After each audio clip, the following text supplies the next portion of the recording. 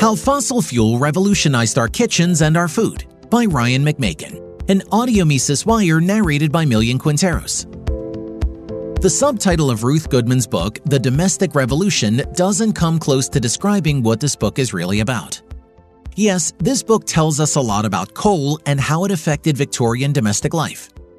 But this book is really about how what we eat and how we prepare food has been closely tied to economic, industrial, and technological changes over 400 years of history.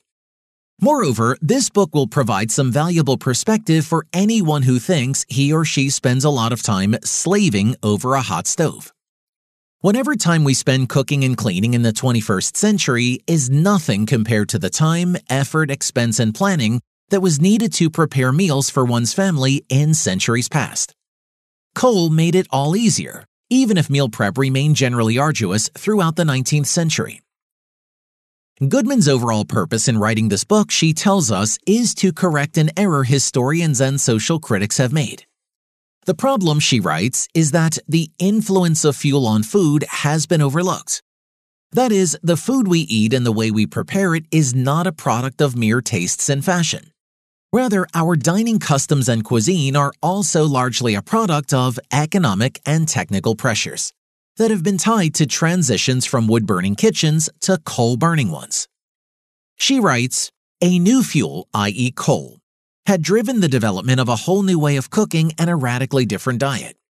A menu based upon boiling and baking with a side order of toast was the cuisine that accompanied industrialization. Cause and effect were intricately linked in a fossil fuel burning age. Coal didn't just heat the food either. Coal and the industrialization it fueled also gave rise to new methods of preparation. As industrialization drove up real incomes and drove down the cost of manufacturing, iron implements became more affordable and far more common. Even working-class households increasingly could afford once scarce items like iron grates for cooking. By the 19th century, ordinary people could even afford cast iron ranges. Such luxuries were exceedingly rare before the age of coal, as was the convenience that came with coal cooking and iron implements. Goodman explains how prior to the age of coal, food preparation relied primarily on the burning of wood. This had many implications for both domestic life and the economy overall. In terms of life at home, preparing food with wood was more labor-intensive than preparing food with coal. Wood fires are less consistent in terms of temperature and require more fuel more often than coal fires. Women who did the cooking, it was mostly women of course, had to also be skilled in how different species of wood burn differently and which types of fuel were most economical. The implications for the larger economy were significant as well. Goodman observes that wood production required a lot of land. Prior to the industrialized coal economy, people were reliant upon the vegetation that grew around them for their fuel, just as they were reliant on it to feed them and their livestock. The turn to coal freed up significant portions of land for food production. Coal also enabled faster growth of urban centers such as London, which in wood-burning days competed heavily with the surrounding countryside for fuel. Coal, on the other hand, burned longer, more consistently, and allowed women to step away from their food preparation duties more often. Goodman writes how, when there was just one woman available to change the baby's nappies, bring in the coal, haul the water, and cook the dinner, then a dinner that didn't need watching as it cooked was a godsend. The freedom to bank up the fire with a mass of coal, stick a bacon and onion pudding wrapped in a cloth into a pot of boiling water, and leave it unattended for half an hour at a time was an irresistible option. The rise of coal led to numerous feedback loops in the economy. Capital accumulation allowed more aggressive mining of coal. The convenience of coal for home food preparation led to millions of women in millions of kitchens to demand more coal. In response, entrepreneurs put more effort toward mining coal more efficiently in larger amounts. This led to a greater abundance of coal, which then also fueled the industries we associate with industrialization. This included greater mass production in iron tools and cookery.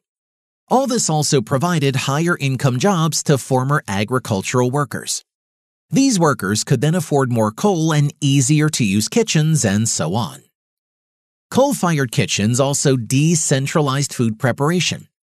For example, wood-fired brick stoves, as Goodman notes, encouraged the production of large uniform batches of baking. Under such conditions, baking was generally done by professional bakers in the towns and villages.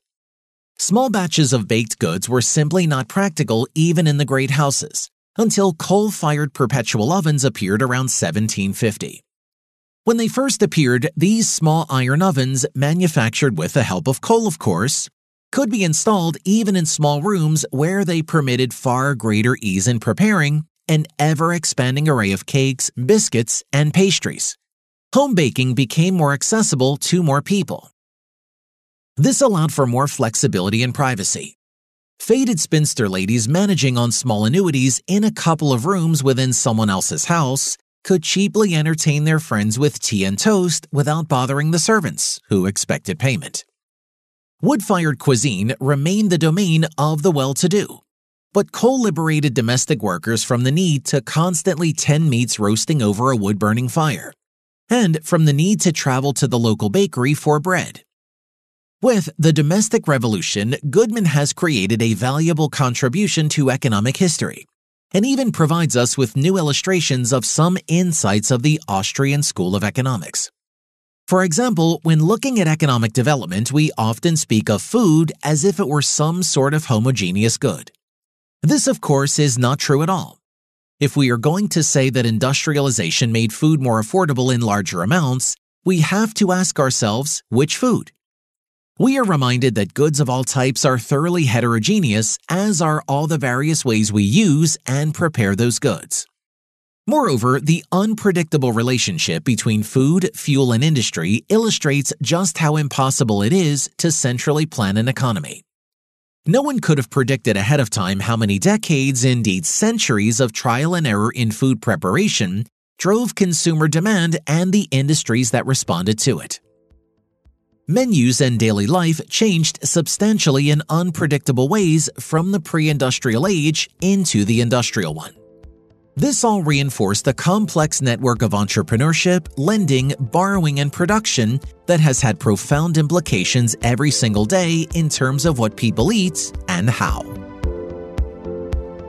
For more content like this, visit Mises.org.